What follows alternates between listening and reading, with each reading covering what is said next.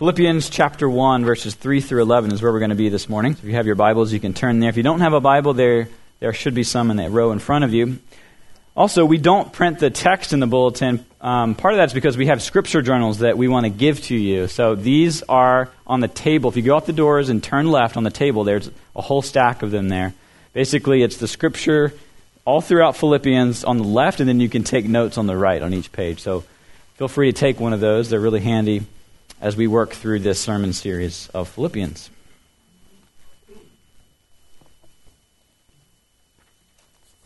Philippians chapter 1, I'll read from verse 1 to verse 11. We'll be focusing on verses 3 through 11. This is God's Word, so would you please stand as we read it together?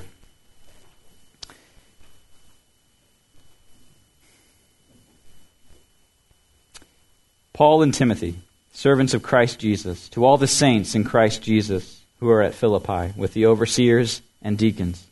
Grace to you and peace from God our Father and the Lord Jesus Christ.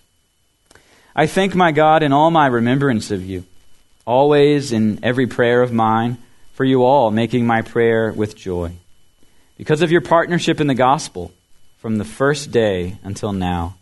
And I am sure of this, that he who began a good work in you will bring it to completion at the day of Jesus Christ. It is right for me to feel this way about you all, because I hold you in my heart. For you are all partakers with me of grace, both in my imprisonment and the defense and confirmation of the gospel. For God is my witness, how I yearn for you all with the affection of Christ Jesus. And it is my prayer that your love may abound more and more with knowledge and all discernment, so that you may approve what is excellent, and so be pure and blameless for the day of Christ, filled with the fruit of righteousness that comes through Jesus Christ, to the glory and praise of God. Amen. You may be seated. Let's pray together. Father, speak to us this morning as we read from your holy word. We thank you for it. Open our eyes to Christ, our need for him, and the work he's done. Father, we need you.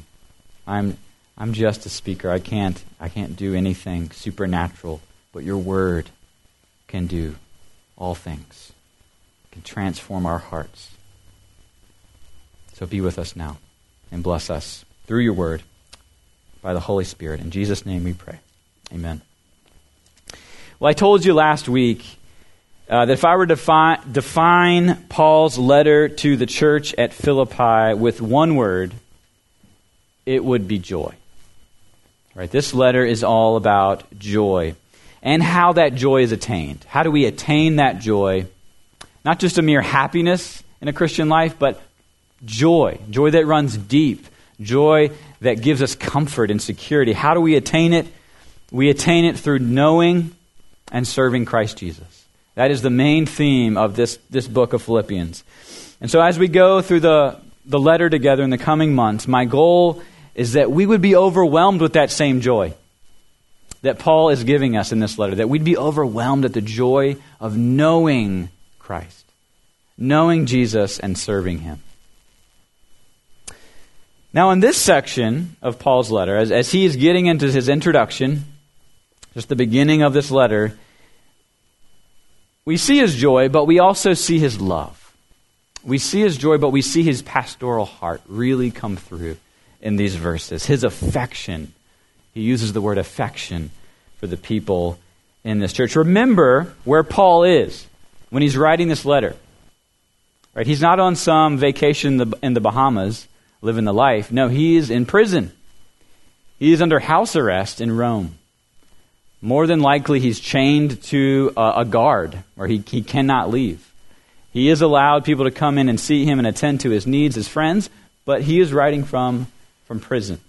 He's under house arrest.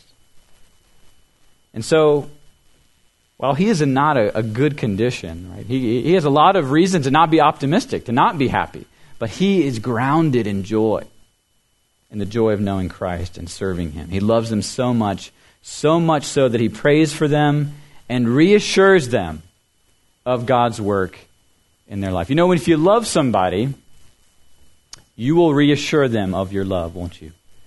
And isn't it so amazing? We have a God who does that. He doesn't just say it one time. He reassures us of his love and his care for us. It's like for you who are married, right? You continually say you love your spouse. You don't just say, well, I said that when I got married, and no more do I need to say that, right? No, we say it again and again. We reassure. And it's amazing. I'm just really struck, as I was studying this week, of Paul's pastoral heart for the people of Philippi, this church in Philippi. It reminds me in 1 Thessalonians where he says to the Thessalonians, I not only shared the gospel with you, but I shared my own self. That as a pastor, you don't just, as an apostle here, you don't just share the gospel, you share your life with the people you serve. And I just wanted to tell you, in line with what he's saying, because this is not just something we're reading about in history of a pastor loving his church. This is God reminding you that you are loved by him, but also by the pastors that serve you. And I wanted to tell you, in line with that I'm so blessed to be your pastor. Sometimes I think throughout the week that how blessed I am that you guys pay me to be your pastor. That you guys pay me to share the gospel. What an awesome privilege that is, right?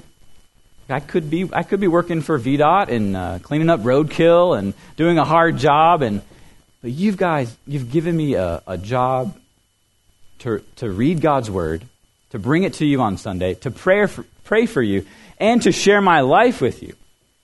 Sometimes pastors get a bad rap because people think that they only work on Sunday. That they live here at the church, and I used to think the pastor lived at the church when I was little.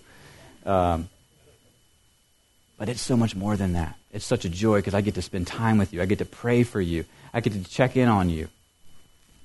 And that's what he's doing. And it's not just me. The elders of the church get to do that. We spend over an hour every session meeting praying for you, praying for your needs, often with tears, because we know the struggles many of you are going through. And so when we elders get together and pray, there are often tears in the room. There's often there's a lot of emotion there because we love you. Not just love you, but we have an affection for you. I was reading the difference. There's a difference between emotion and affection. He uses the word affection, meaning affection is rooted in reality. It's rooted in what you know. Emotion can sometimes vacillate between what is true and not true. Your emotions can go crazy. You can be fearful. You can be worried. They can be positive and negative, but affection is like this long-lasting, deep-rooted love for someone. And that is what he's saying he has for the people. He says, why? Because I've partnered with you in the gospel. Look at verse 5. Because of your partnership in the gospel from the first day until now. That's what he's saying has linked them together, is the good news of Jesus. Working together. When you work hand in hand with other Christians in a ministry, in a church, maybe you've been a part of a former church, and maybe it was a church plant. There's bonds that really get formed, deep bonds with other Christians when you do on-the-ground ministry together week in and week out. And that's what he's shared with these people. He says things like, I hold you in my heart. Look how honest, look how vulnerable he's being. He's not afraid of being called effeminate, right? He's sharing his heart. He's saying, I hold you in my heart. You're partakers of me with grace. He says, I yearn for you all with the affection of Christ. You see where it comes from? It's the affection he knows from his Savior that he then shares with the people. It's rooted in Christ's love for himself. And that is what he does. He reminds them of his love, but he's reminding them also of God's love, and that it's a powerful love. And so in this letter, he's telling them that what God started in you, he will bring to completion. What he began, he's going to finish with you. That's the main, that's the huge implication of what he's saying here, is that what God started in you as a church and individually, he's going to continue. And so what's the value in understanding that doctrine? We call it the doctrine of the perseverance of the saints. That God will, through his power, preserve you, and you will persevere as a believer. It's this idea of the continuous operation of the Holy Spirit in the believer until you're a finished product. Right? Until you're done. Have you ever seen a house, maybe driving by the road, a house or a building that someone started and then never finished and then just left it there? Isn't that a sad, whenever you're driving, doesn't it just make you sad to see something like that? To see something that's not finished? To see something that somebody had plans and aspirations, they put investment into it, and then it just fell apart. Maybe bankruptcy was involved, something. God never does that to you.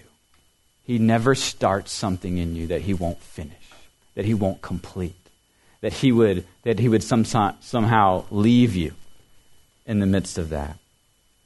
God doesn't do that to his people. He keeps us to the end. So the truth I want to hammer in today is that knowing that God keeps those he saves, it will fortify your trust in him and your love for others. So knowing that he keeps those he saves will fortify your trust in him and love for others. We're going to ask 3 questions of the text this morning. The first one is, how did I get here? The second is, how will things turn out? And third, how should I live in the meantime? So how did I get here? How will it turn out? And then what do I do in that in-between time? So first, how did I get here? Do you ever just sit back and think, take a minute, reflect on your life and say, how did I get here? How did I get here in this church? Or maybe you're on your back porch and you're just thinking about your life. How did I get to this place in my life? Do you ever do that in your spiritual journey? Do you ever think back, how did it all start? How did I become a Christian? How did I first believe? What drew me to God? Well, the truth is, for everyone who believes, it began with God, didn't it? It began with God. It was God's work from the get-go. I think back to my own life and these moments where I'm reading through Romans and just the words are jumping off the page, and I'm reading that the wages of sin is death. And I know that I'm a sinner and I need to be saved. And the free gift of God is in Christ Jesus our Lord. So you can't manufacture true conviction of sin. You can't just come up with that on your own. It has to be drawn out of you. It has to be God acting upon you to have that true conviction of sin. And if you can't manufacture true conviction of sin, you can't manufacture true trust in Jesus. It has to be initiated with God. That's what he's saying in verse 6. I'm sure of this, church, that he who began a good work in you. He didn't say, when you began that good work in you. No, when God began a good work in you. When he opened your eyes. Why is that so important? You won't understand God's ability to keep you if you don't believe that God is the one who saved you. I'll say that again. You won't understand God's ability to keep you if you don't believe God is the one who saved you. If the only evidence you have for your belief in Christ is your decision, then the only hope you have for your continued faithfulness is your willpower. Does that make sense? If it was all based upon your decision and willpower, then it has to continue that way. But if you understand that God chose you before the foundation of the world, that he called you, that he drew you to himself irresistibly, that he gave you the ability to believe, that he opened your heart like Lydia in Acts 16, then you can know for certain that you will be kept in a state of saving faith. Because it's not by your willpower, it's by his power. Jesus actually confirmed this idea in John chapter 6, a verse that I've always clung to, always loved. Powerful. He says, all that the Father gives to me will come to me. And whoever comes to me, I will never cast out. Do you hear that security? There are those the Father has who will come to Jesus.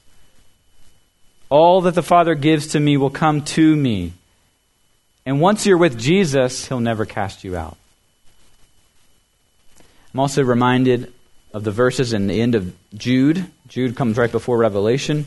This doxology. It says, now to Him who is able to keep you from stumbling and to present you blameless before the presence of His glory and with great joy. Our only God, our Savior, through Jesus Christ our Lord. See what he's saying there? To Him who is able to keep you from stumbling. God's the one keeping you from stumbling. And it's not just stubbing your toe. It's from eternal stumbling. It's from falling away. It can't happen once you're in. So when you ask yourself the question, how did I get here?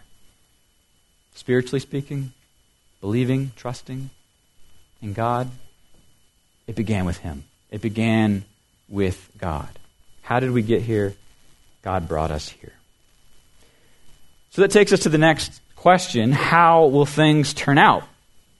Let me read verse 6 again. I'm sure of this, that He who began a good work in you will bring it to completion at the day of Jesus Christ. He uses this word completion. Completion. You can also say brings it to a finished state. God will bring to a finished state what He started in you. And notice, He's speaking to individuals, but He's really also speaking to the whole church. So this is also an idea of God keeping the entire church, preserving His church, the universal church, until the day of Jesus. So he's speaking corporately as well as individually. Some of you may have heard the idea of once saved, always saved. And I want to distinguish what the Bible teaches from maybe some versions of that I think go wrong. So how does this doctrine of the perseverance of the saints differ from that idea of once saved, always saved? Well, sometimes people, when they say once saved, always saved, what they're saying is, if you've made a decision for Jesus at one point in your life, and whether or not you kind of hold to that, believe it, have faith, you're in. You are in, you're always saved. That is not what the Bible teaches. Perseverance of the saints. Perseverance is always through faith. It's always by faith. Disobedience in your faith, in your life, disobedience and assurance never go hand in hand. They're not supposed to. The doctrine of perseverance is only comforting for those who have faith and are working their faith out every day of their lives. It's not intended to bring comfort to those who at one point in their life made a decision for Christ, walked the aisle, and then never gave Jesus a thought again. That's not what the Bible is talking about with perseverance of the saints. It's those who are not perfect, but who are struggling in their faith, applying their faith, growing in their faith, little by little, every day. It's always through faith. It's this idea, you cannot separate the idea of perseverance with sanctification. Sanctification and perseverance go together. I'm not sure if you're familiar with the 5 points of Calvinism, but the P in TULIP, so you have total depravity, unconditional election, limited atonement, irresistible grace, perseverance of the saints. That's the last one. It's really linked to this idea of being made holy throughout your life. I wanted to read this statement from Eric Raymond. I thought it was helpful. He says, "For me, the most difficult point of Calvinism is the 5th of TULIP, perseverance of the saints. And the reason for this stems from the fact that I live with myself 24 hours a day." Anybody else live with themselves 24 hours a day? I get the check engine alert, and when I pop the hood of my soul and I take a look, I'm discouraged. I feel the weight of sin. A cold heart, lethargic disciplines, lukewarm devotion, embarrassing zeal, and a regrettable reflex of pride. This is what I feel and experience some days. But then I look in the trunk of the car, on the trunk, in the back trunk of the car, and I see the bumper sticker, Perseverance of the Saints. What? How? It's like driving a clunker across the country. I have a hard time believing I can make it to the celestial city. But here's the good news. As unsettling as this is, he writes, it is actually right where I need to be. Through the feeling of my own inadequacy, I actually cry out to God for grace. I need help. Lord, how am I going to keep going? And then I remember how I got going in the first place. It was an act of God's sovereign grace. It was God who caused me to be born again, as we read in 1 Peter 1. It was God who made me alive when I was dead in sin. No one can snatch me out of the Father's hand, Jesus says in John 10. It's God who justifies. Who then could condemn? Romans 8. And from Jude 24, it's God who will present us blameless with great joy before his throne. If you're struggling like that, as I do sometimes, remember how it got started. If you remember how it got started, you'll be encouraged that you will be brought to the finished state, the complete state. And that is what we refer to as definite sanctification. That sanctification is definite. It's going to happen. It's going to come to this finished place. Dennis Johnson says, certainty of the Spirit's ultimate success is what gives us reason to expect that our erratic efforts to redirect our heart's focus away from ourselves and toward others can actually make progress. The Spirit's ultimate success gives us hope. But let me tell you this. It's important. It doesn't happen automatically. Perseverance requires perspiration. It requires sweat. It requires hard work.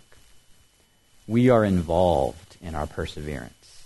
This isn't separate. We're not robots where we can just relax on the couch and say, watch football Sunday afternoon and just assume perseverance is going to happen. No, we have to be engaged. We have to work hard. We have to work out our salvation. As Paul says in Philippians 2:12, we have to work out our salvation with fear and trembling.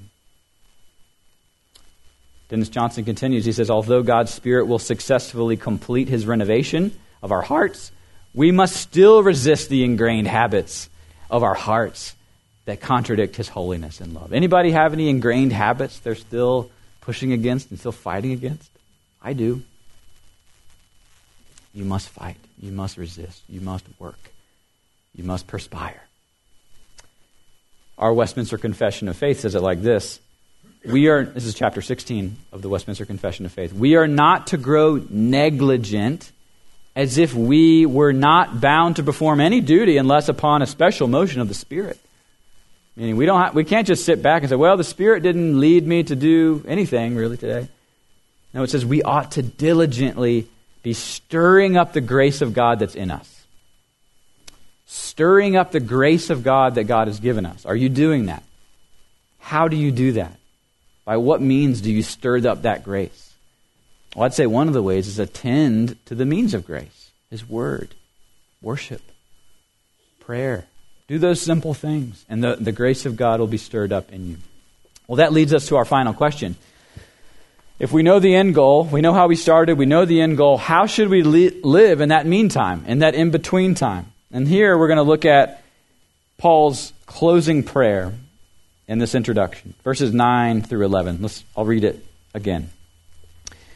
And it is my prayer that your love may abound more and more with knowledge and all discernment, so that you may approve what is excellent, and so be pure and blameless for the day of Christ, filled with the fruit of righteousness that comes through Jesus Christ, to the glory and praise of God.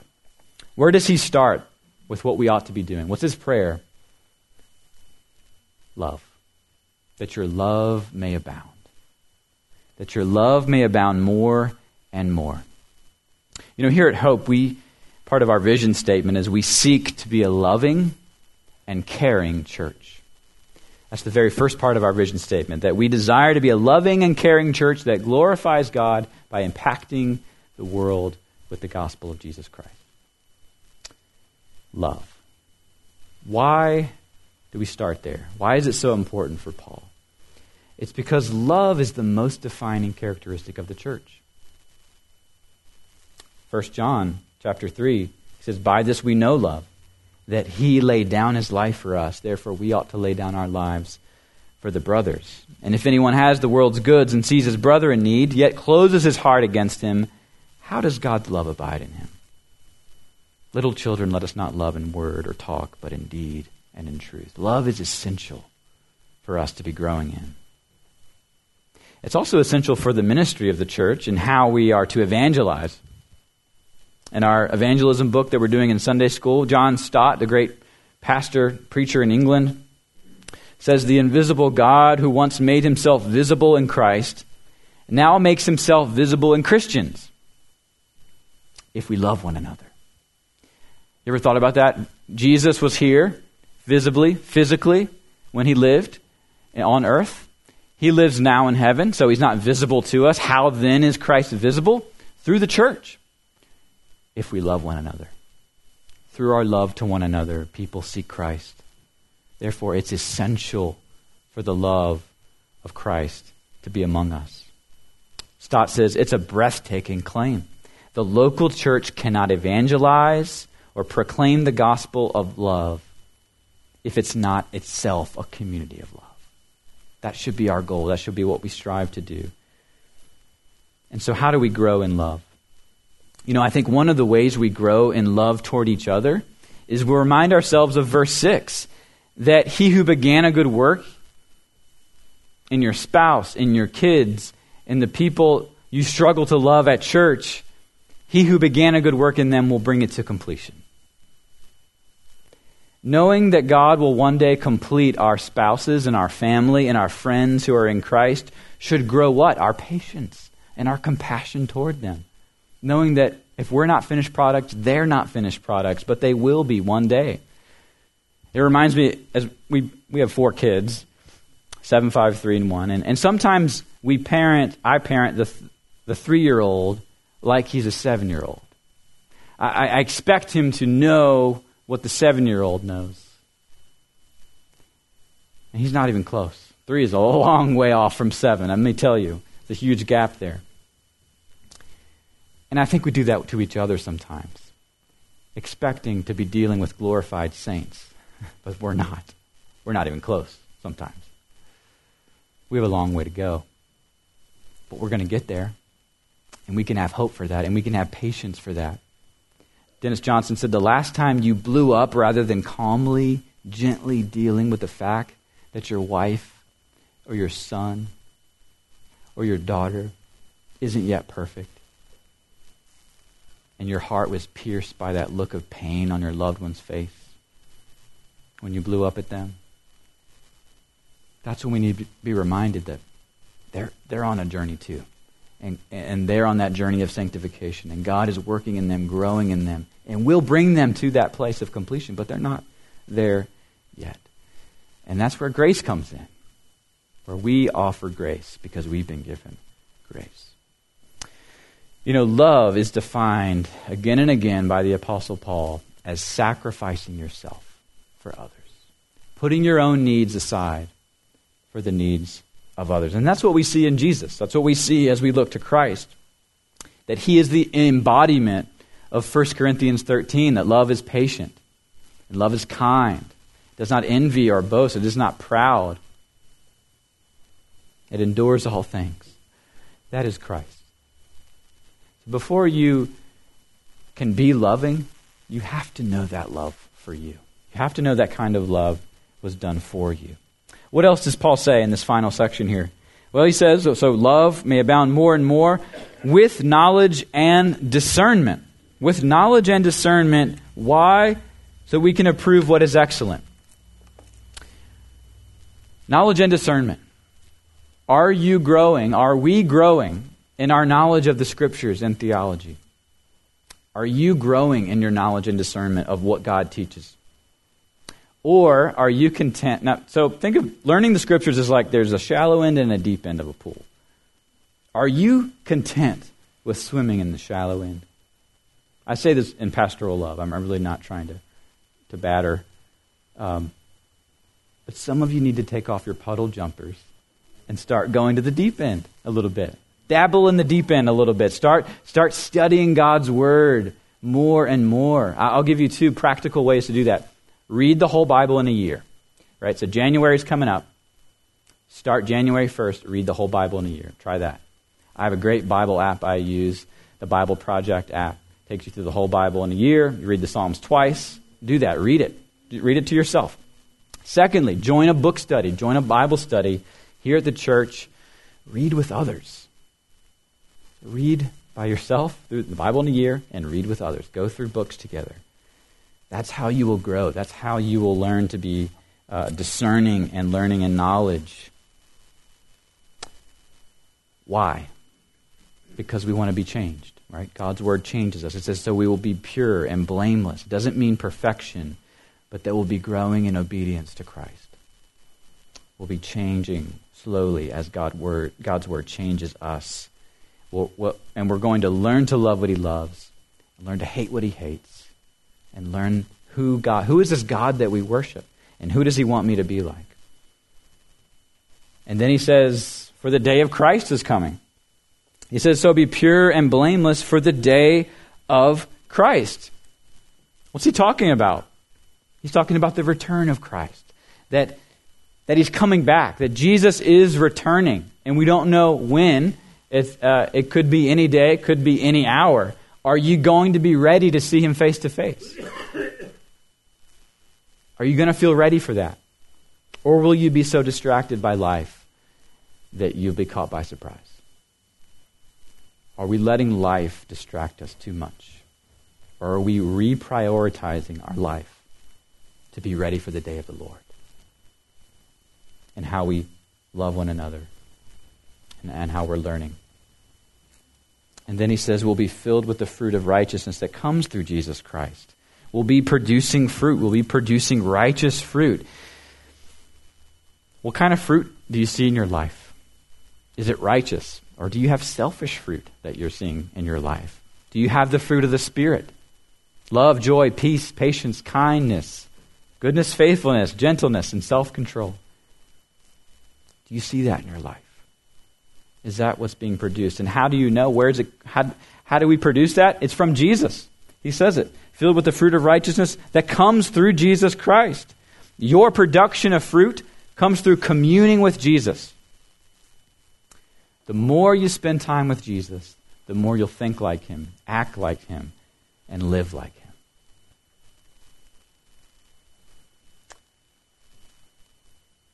And it's a reminder that you have a pastor, and you have elders that love you.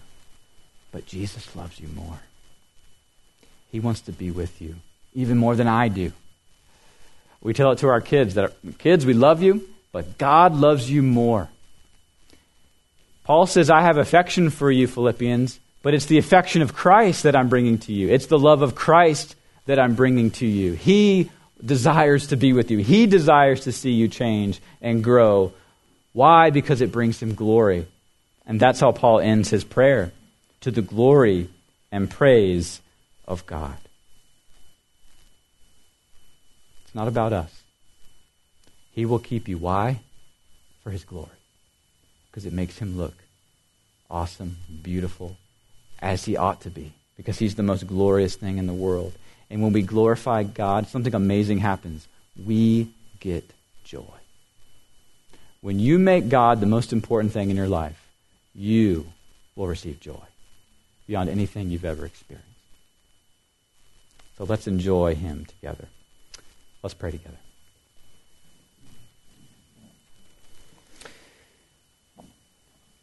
Father, we thank You that You keep us. And You keep us because You're the one that started this whole thing. You started the church. You continue the church. We're a part of the church. And each one of us you began a good work in, those of us who look to Christ. Would we be encouraged as we share the gospel, as we live at our faith, knowing that you're building your church, and you will continue to till the day of the Lord Jesus, which we long for. Help us, Father. Encourage us to be faithful, to rely upon you and not ourselves. In Jesus' name we pray. Amen.